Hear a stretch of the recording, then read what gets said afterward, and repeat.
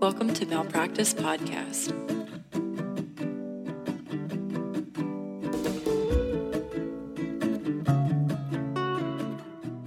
So, are you ready to get started?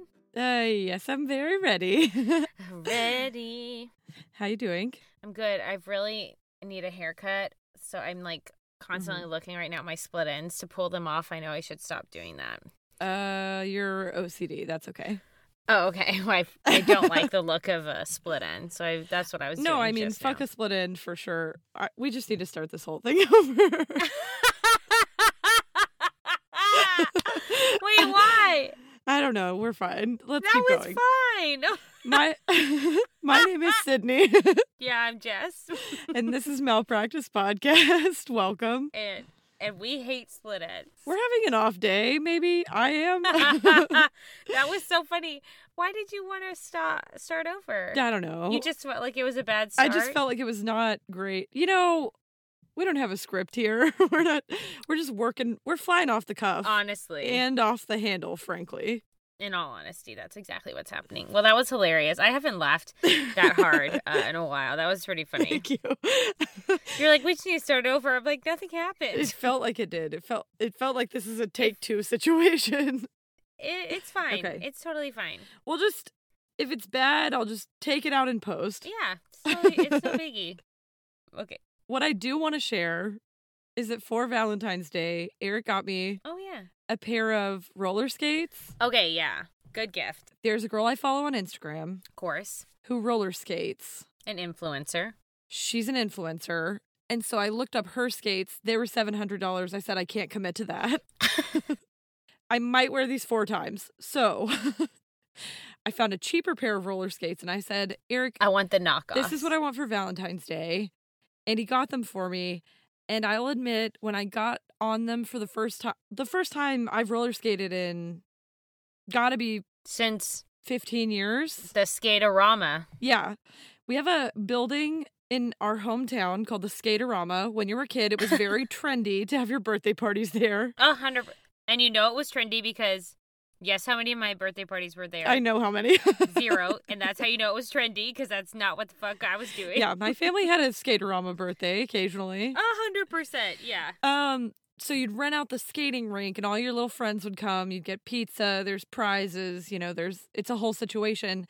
I have not skated since I closed the doors on the Skaterama when I was probably 12. Probably. Okay, so I got on them and I was like, this is going to go badly. So Eric took my arm, or he put my hands on his arm like this. And he was running up and down the hallway with me on his arm because I didn't know how to Aw. build speed.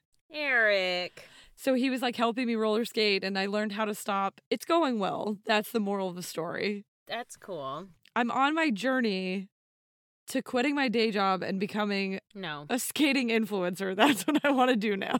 No. I Just no already. I literally said, you said, I'm Okay. on my journey. I said, no.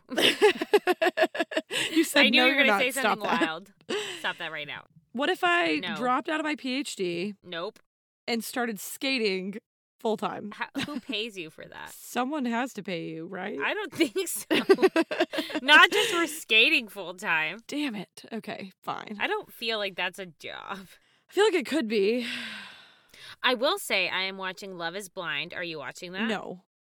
Should I be? That is possibly the biggest mistake you've ever made. Okay, wait. your life. I will say And I know people you've dated, so. accurate.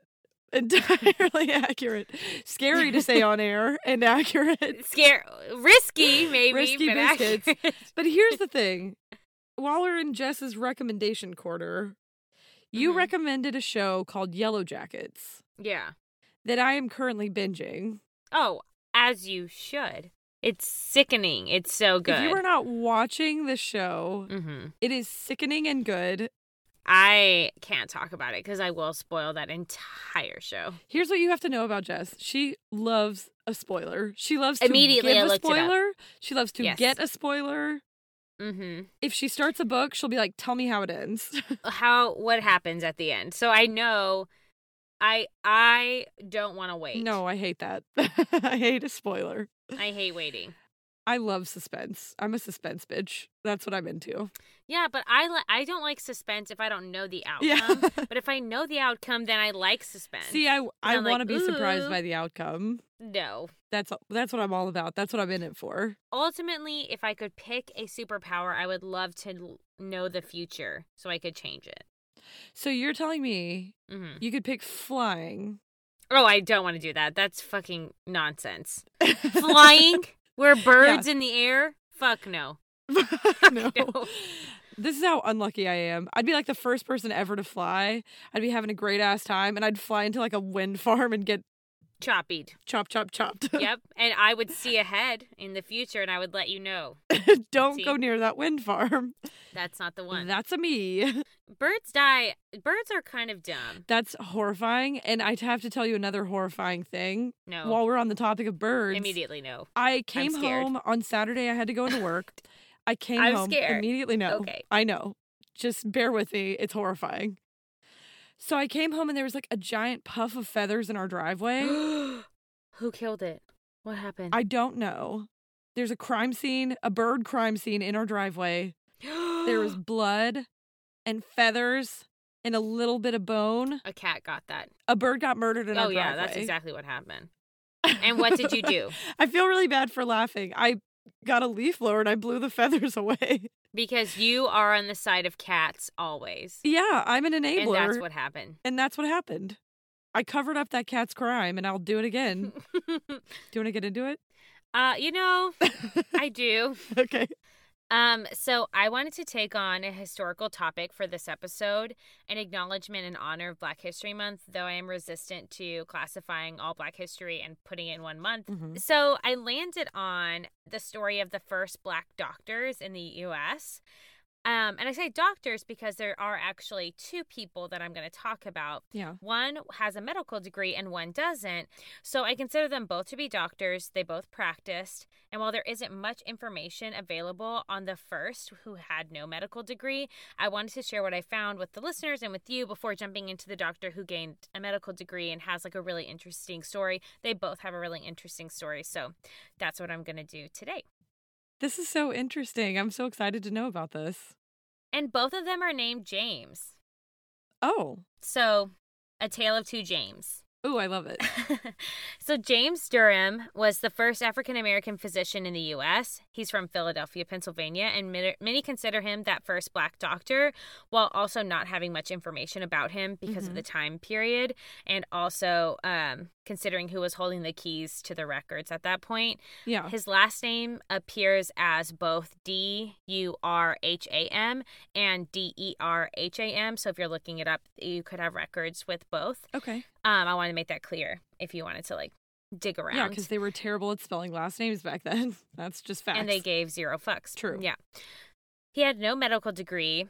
He was born into slavery in 1762. He became the assistant to the human trafficker who bought him, Dr. John Kearsley. I do often refer to people who enslaved other people as human traffickers, so that is in here quite often. Mm-hmm. That's how I feel. That's what I feel that they are. Yeah, we're fine with it. Yeah. John would teach him how to read and write in Spanish and French while introducing him to medicine. He was bought and sold by people who were physicians. Yeah. But they did provide him an education. Mm-hmm. And then when John died in 1776, you know, the year 1776, the year of That's American literally all freedom. I can think of is a Hamilton quote. The year of like American freedom, she says in quotes. Yeah. James was sold to Dr. George West, who continued providing James his education, and he was sold at the age of 15 at that point. Mm-hmm. In 1783, he was sold again to Dr. Robert Dow. He was a Scottish-born physician who was living in New Orleans. It is widely recognized that Robert was overall like kind to James, though obviously he was part of his enslavement, and allowed him to actually practice on patients, which makes James the first recorded African-American to ever be allowed to do that. That's so interesting. Okay. The assumption is that James purchased his own freedom in 1783 and actually established a medical practice in New Orleans where he specialized in throat medicine. Oh, interesting. He treated patients, right? That's cool. That's so cool. Yeah. He treated patients during the outbreak of yellow fever in the 1780s, which is like a terrible disease that swept through and impacted the area. Mm-hmm. It's also noted that he worked for a famous physician, Dr. Benjamin Rush, in Pennsylvania for some time. However, when he was there, his practice was restricted because Pennsylvania started regulations in 1801 that barred someone from practicing medicine without a formal medical degree. Suddenly they care. And also All to of a sudden. restrict Black people Yeah. from practicing medicine. Okay. His date of death is unknown, but it's recognized that he went missing in 1802. Ooh. And considering the historical error and racism that we were in, I assumed he was murdered, and historians also assume the same. But we actually aren't sure. Oh, wow. That's really tragic. So how old was he when he went missing? You're gonna have me do some math. Like 40? So he was only 40 years old, and that's really sad. It's super sad. And that's all they know. And that's like literally the story. The thing that I find Yeah. devastating about this, obviously besides him going missing, is that like the only thing they essentially know about him is like his bill of sale, which is fucked up. Yeah. And though this timeline for the next James is not that far after the first James, honestly, what I think is different is the access Yeah. that he had. I mean, it's just like overwhelmingly a different story. Okay. So yeah, wanted to pay some homage to James as the first Black doctor in the U.S. I think that's really cool. And that's like this. That's super cool. That's so interesting and sad that that's all they know. Yep. So. Okay, so James number 2 now. Yeah, now I want to talk about the first Black doctor to practice in the U.S. with a medical degree, and that is Dr. James McCune Smith. He's also the first Black male to have articles published in American medical journals. Wow. So he's pretty incredible. Yeah. That's amazing. Yeah. So James was born in 1813, only, 11 years after the first James was, like, pronounced missing. Yeah. To an enslaved mother in Manhattan, New York City. His family and all of the community of enslaved people in New York were freed, quote unquote, by the Emancipation Act of 1827 when he was 14 years old. His mother, Lavinia, was born into slavery in South Carolina and then trafficked to New York. His father was Samuel Smith, a white merchant, and the person who trafficked his mother. So he was biracial. His family heritage, he said, is spotted with both enslaved people and people who enslaved people throughout the family history. Mm-hmm. Actually, so much so that people in, like, modern times were, like, very white presenting and didn't even know that he was part of their family history. And, like, found out, I read a story about this woman who looked in her great-grandmother's Bible and found his name and realized that she, like, was related to him. Oh, interesting. Yeah. So, though knowing who his father was, he said he grew up with only his mother and called her a self-emancipated woman. He operated in the world as a Black man and had to live with and through America, like, as a Black man, but he was biracial. Mm-hmm. He is able to have attended school at the African Free School No. 2 on Mulberry Street in Manhattan and was noted as being just incredibly gifted with his studies. Yeah. Fun fact, one of the tutors during this time was Reverend Peter Williams Jr., who would go on to be the second African-American priest in the Episcopal Church. Oh, very interesting. Yeah, This was like prime community, really, for him. Yeah. He did apply to universities in the U.S., like Columbia, Geneva Medical School. I want to call them out specifically because they denied him because he was Black.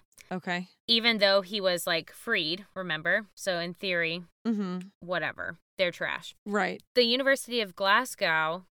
Glasgow? Glasgow. Yeah. Okay, well, why do they need this W here? Stepped in and offered to actually assist, along with his former school, in paying for his way over to go to school in Europe and his living there. In Scotland. Wow.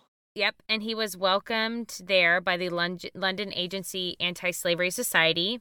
And according to historians, James experienced semi-racial tolerance in Scotland and England. Okay. In school, he was like a star. He graduated top of his class. He earned not 1, not 2, but 3 degrees from the University of Glasgow that can't spell its own name. Just kidding. I don't want anyone to come for us from there. Just kidding. Oh, speaking of which, actually, while we're on the topic of saying Glasgow wrong, the other name of the city in Scotland where the Body Snatchers episode was. Oh, did we say a name wrong? Yeah.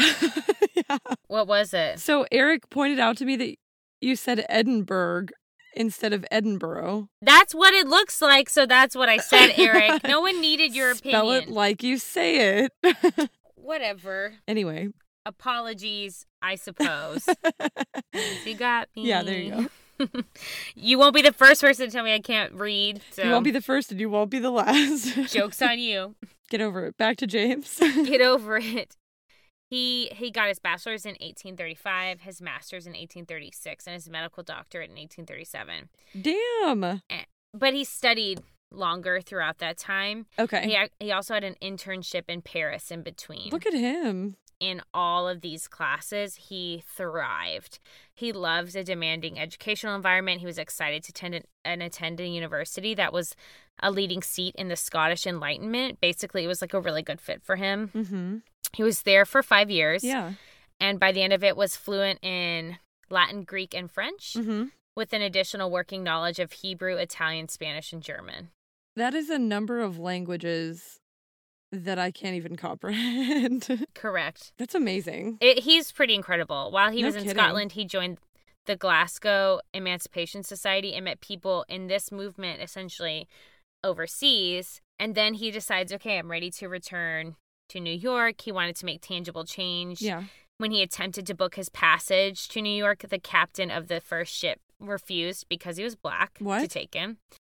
You're garbage. I hope your boat sank. I hope it went under immediately. Just immediately no. Can I say that? Pull the plug. I hope it did. They finally found someone who would agree to take him. He received a hero's welcome from his former classmates and teachers. Aww. Everyone was so proud of him.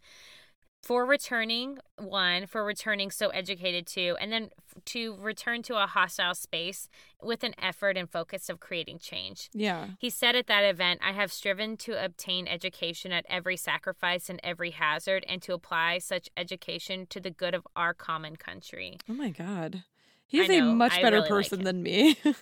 Me too. I'd be like, I'm here to ruin everyone's day. I'd be flexing my degrees. I'd be like, what's up, bitches? I'm back. He's like, I'm here to be a good person. Yeah. His experience learning and living at the university really pushed him to return, and he knew that this was not the experience that other Black Americans could have, and he wanted to work actively against that. Right. So when he did return to New York, he joined the American Anti-Slavery Society and worked for the cause consistently and would do so until he passes away. In his time, he would publish so many pieces of writing, so many lectures like Destiny of the People of Color, Freedom and Slavery for Africans, a lecture on the Haitian Revolution, and those are just a few. There's actually a book, I think I mentioned it later, that you can purchase just like of all of his writings. That's incredible. By the start of 1838, James opened his own practice in general surgery and medicine at 151 Reed Street, New York City, and a pharmacy at 93 West Broadway. It was the first African-American owned and operated pharmacy in the U.S. Wow. This is the busiest person we have ever talked about, period. Honestly, just wait, because he's not even done. Oh my God. He's not even done being busy. Okay. He would hold abolitionist meetings in the back of the pharmacy, and then he treated both Black and white patients at his medical practice. And at night, he started a school where he would teach children. When does this man rest? He doesn't. Never. He does not sleep. Never rests. I'm shook. I know. In 1846, he was appointed as the only physician to the Colored Orphan Asylum at 44th Street and 5th Avenue. Before that time, the directors of this asylum, which is essentially an orphanage, right, would have to depend on pro bono services of doctors. So he was actually the first full-time physician. Okay. He spent 20 years there. Oh, my God. He regularly gave vaccines for smallpox. He treated measles, for which there was no vaccine or antibiotic at the time. And he saw to the children's general health. He cared a lot for the children there, and in 1852, he presented the trustees with 5,000 acres of land that his friend, a white abolitionist, Garrett Smith, had donated. And he donated the land to be sold to benefit the children at the orphanage, and that's what they did. I'm going to cry. And so he and Garrett met when he returned to the U.S. and he joined the American Anti-Slavery Society, and they would remain friends until their death. And Garrett was a very, very wealthy white abolitionist, and he just like really took to James. This whole story is so sweet. I know. I love that we know so much about his story, and it's so sad that we don't know more about the other James. I know. Yeah, it's tragic. Speaking of tragedy, during the draft riots in Manhattan, and I'll like talk about them in a minute, but the draft riots are basically riots because basically the North was getting more men to enlist for the Civil War. Like war is a brewing, yeah. War is actively a brewing. So during that riot, Irish rioters attacked Black Americans in the streets and burned down the orphan asylum. The children were saved by Union troops and the staff.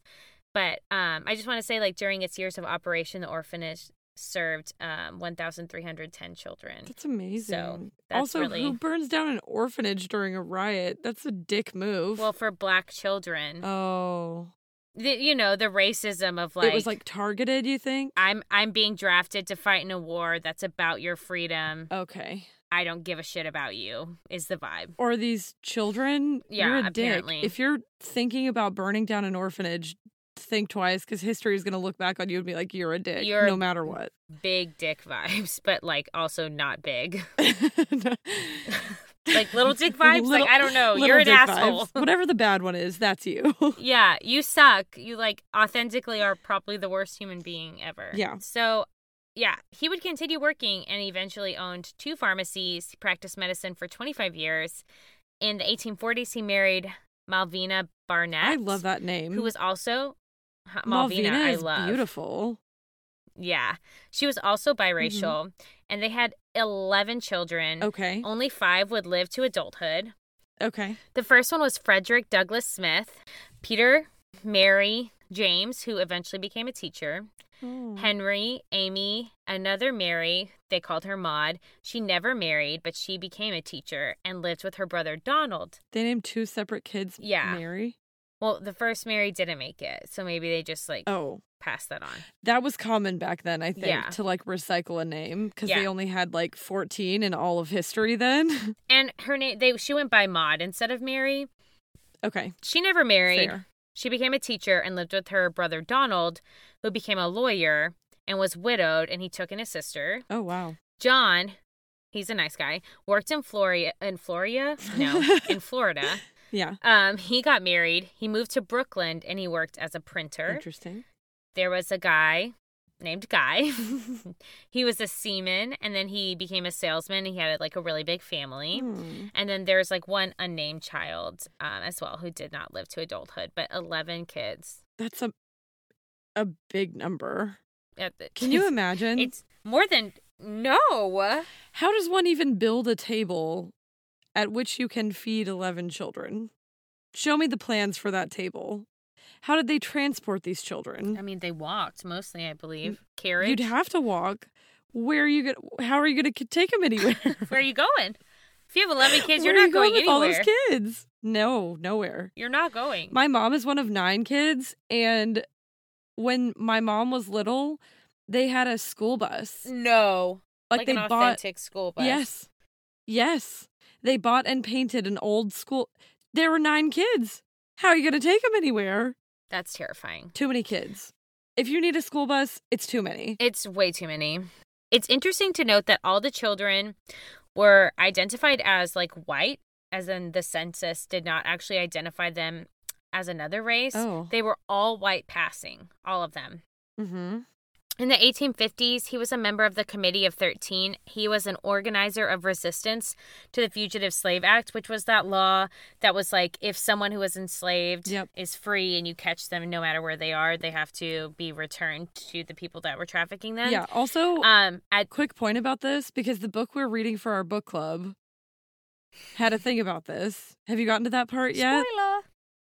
I'm not. Okay. But go ahead. So, turns out when the Fugitive Slave Act got passed, they were not super picky about whether you were an escaped enslaved person or whether you were just like a person who was black minding their own business. Correct. Like they were just snatching people off the street. Yes. Okay. Just that is wanted fact. to throw that out there so everyone knows the vibe of society at this time. It's not great. I mean, authentically, the Fugitive Slave Act can literally kiss my ass in its entirety because it's disgusting. Where was I? Okay, at this time, he was like resisting the Fugitive Slave Act, and he will go on to resist many things, pieces of legislation. Yeah. At this time, he's also working alongside Frederick Douglass to establish the National Council of Colored People. You notice that one of his children was named Frederick Douglass after his friend. When you said that, I was like, maybe my time is off, but he either named him after Frederick Douglass. No, he named him after Frederick Douglass. They were really, really good friends. That's amazing. So they established the National Council of Colored People. It was one of the first ever permanent black national organizations that started with a 3-day convention in New York. Mm-hmm. And Frederick Douglass said this about James: educated in Scotland and breathing the free air of that country, he came back to his native land with the ideas of liberty, which placed him in advance of most of his citizens of African descent. And Frederick, goes on to say several times that James was like one of the most influential people in his life. Wow. So they were really close friends. That's amazing. If Frederick Douglass said anything about you, you're cool. Period. At the convention, James and Douglass focused on education and urging the founding of more schools for black youth. James wanted choices available for both industrial and classical education. So, like, access to, like, trade schools was really important to James even back then. Yeah. And Douglass valued him so much and called him the single most important influence of his life. Mm-hmm. Which, I mean, I sob, I die. Like, it's beautiful. Yeah. That's so nice. The historian John Stafford of Harvard said of James that he was one of the leaders within the movement to abolish slavery and one of the most original and innovative writers of his time. So he was like a very good writer. How do I not know about this person? How does anyone not know about him? Because he's not a part of like the classical education system, because the classical education system is trash. Yeah. Okay. Keep going. In 1840, he wrote the earliest known case report by a black physician titled The Case of Pedalism. With Fatal Termination. Do you know what that is? I literally just Googled it, and it's hypersalivation. Great. It's when your body produces too much spit. And then you die? Yeah, and then you die. Jesus. In the New York Journal of Medicine, and that's the earliest known black contribution to medical literature I mentioned at the top of this section about this James. That's so interesting. He was really into drawing from medical training to discredit the misconceptions around the differences among the races as well. Yeah.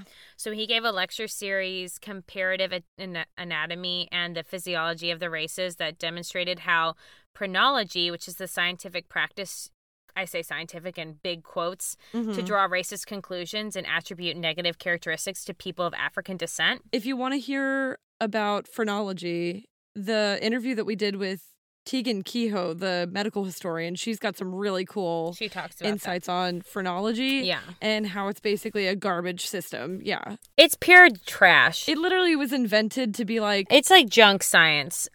We are better and smarter, and here's why people who are not white are dumb.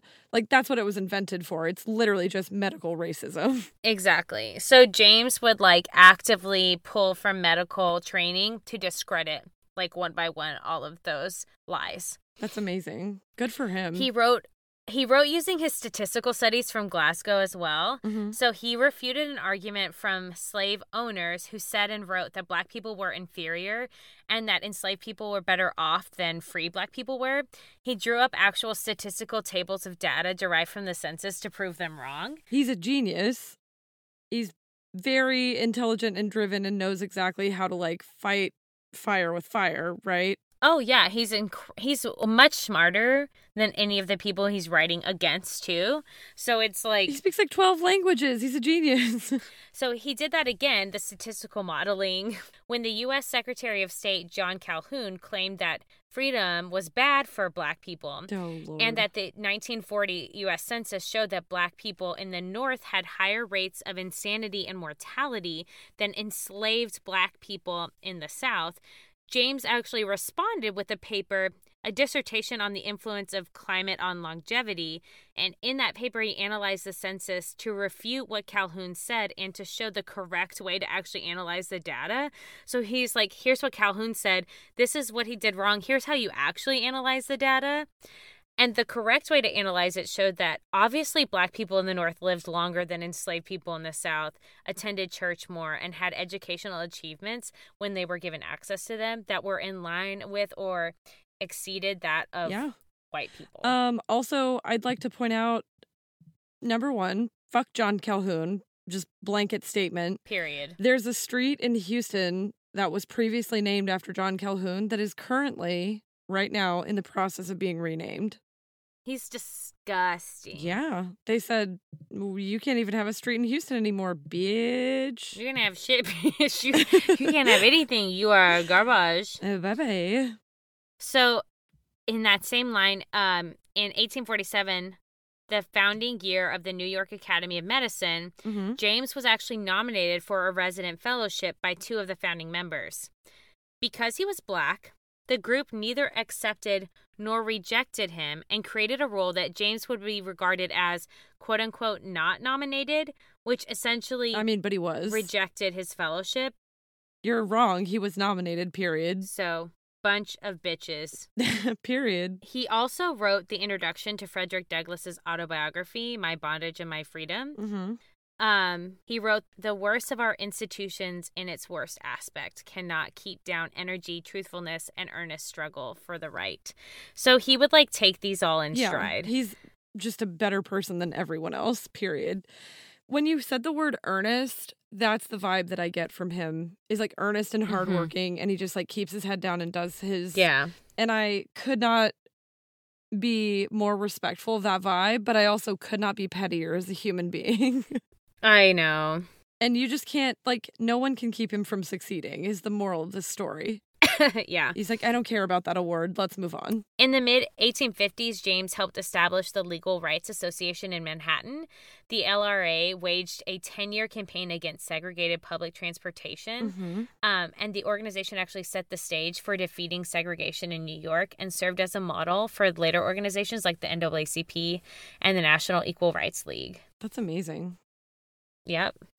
He's doing everything. He's like, what else should I do? He's the most productive human we have ever talked about on this podcast. I know. Bar none.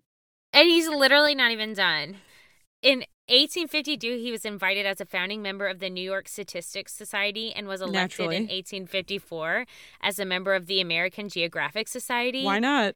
Yep. The American Medical Association never admitted him to their ranks because they are a bunch of assholes. I'll fight him right now. Let's go.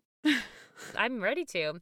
By 1859, he published an article using science and analysis to refute Thomas Jefferson's theories on race that he wrote in his notes on the state of Virginia in 1785. So that's what Thomas Jefferson wrote that James refuted through science and actual logic. Because Thomas Jefferson was not a scientist, number one. He was an idiot. Number two. Go ahead. Have you ever read Thomas Jefferson's notes on hooking up with old women? I don't want to read that. I would not suggest it, but I will also say Thomas Jefferson did extensive writing. Thomas Jefferson is disgusting. Eric read it to me because he was like, you need to hear what our founding father... Honestly, Thomas Jefferson is one of my least favorite He said, you need to hear what our figures. founding father did in his spare time. Like, least. Like, when we were in school, I feel like everybody was like, Thomas Jefferson, he's cool. And now I'm like, Thomas Jefferson kind of sucks. He was cool in school because the way they portrayed him was, like, hot-headed and, like, spoke his mind. But he was just a dick. Yeah. That's literally what he was. He's, like, the person in your group who's, like, the honest one. Like, the brutally honest one, you know? Who's like, I'm just brutally honest, and not everybody can take that. Yeah, he's a bully. And I'm like, you're a bitch. He's like, I'm just honest. say that. Yeah, he's shorter. A bully. Yeah, Same. Yeah.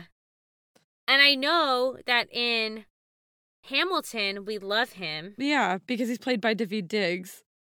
We love Daveed Diggs, period. Correct. I wanted to make this note, and I forgot to put it in my notes. In Hamilton, you are inclined to like these people because of the people playing them. Yeah. Not because of who these people are. Thomas Jefferson, bitch ass. Asshole. Loved slavery, was all about it, raped, I want to say, I would bet hundreds of enslaved women. Yeah. He also was disgusting. Wrote super detailed paragraphs. I don't even know what to say about that. That is blowing my mind. You take it or leave it. You take it or leave it. But it's there. It's handwritten, signed by him. He signed it. Why would he left do the that? Receipts. That is because people in that time lived with no consequences. Like, your only consequence was or remorse, maybe a duel, and half the time bitches missed. So fuck Thomas Jefferson. This is not about Literally, him. I hate him so much. He just moved up a couple lines in the people in history that I hate. Straight to jail. Point of clarification. After we recorded, I Googled it. I was wrong. It was not Thomas Jefferson. It was Benjamin Franklin, who was really into old women. That's okay, because Thomas Jefferson is still gross. I can neither confirm or deny whether he was also into strange things. But I will say, this particular kink was Benjamin Franklin's. I will link a source. You can purchase and read his collected essays. James is not Thomas Jefferson, never read that. James's essays, speeches, and letters. They're published in a book called The Works of James McCune Smith, a Black Intellectual and Abolitionist. It was published in 2006 and edited by John Stafford from Harvard. Can I ask a weird question? Do you know if they Sure. Did they retype it out, or do they have the original manuscripts? Because that would be so cool. I'm sure they have photos of cool of some of that. I like historical documents. I don't know why. Great question. Okay. I do too. I'm a nerd.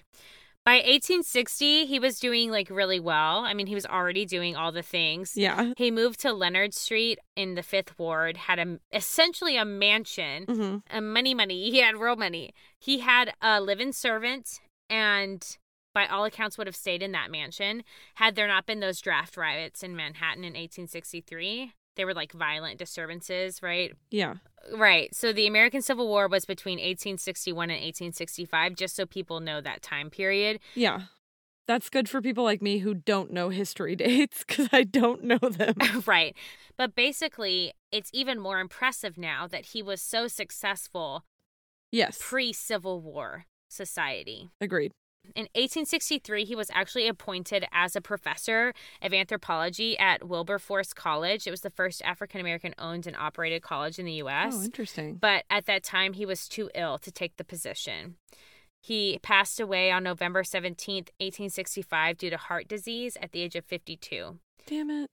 That was actually 19 days before the ratification of the 13th Amendment to the U.S. Constitution. 52 years to have done everything that he did. I thought he was going to be way older than that. Incredible. I know. That's amazing. So, however short his life, he left a legacy of medical, science, pharmacy, literature, and geographic writings. So, because he wrote so much, we have a lot of information about him. Yeah. He used his education and training to write about common conceptions of race, intelligence, medicine, and society in general. Yeah. His body of work would also include abolitionist speeches and works supporting Black civil rights, which would be quoted and used, like, for the entire Black civil rights movement. Mm-hmm. So in November of 2018, the New York Academy of Medicine, you know, those bitches who declined him, even though 2 people. Oh, yeah. Yeah.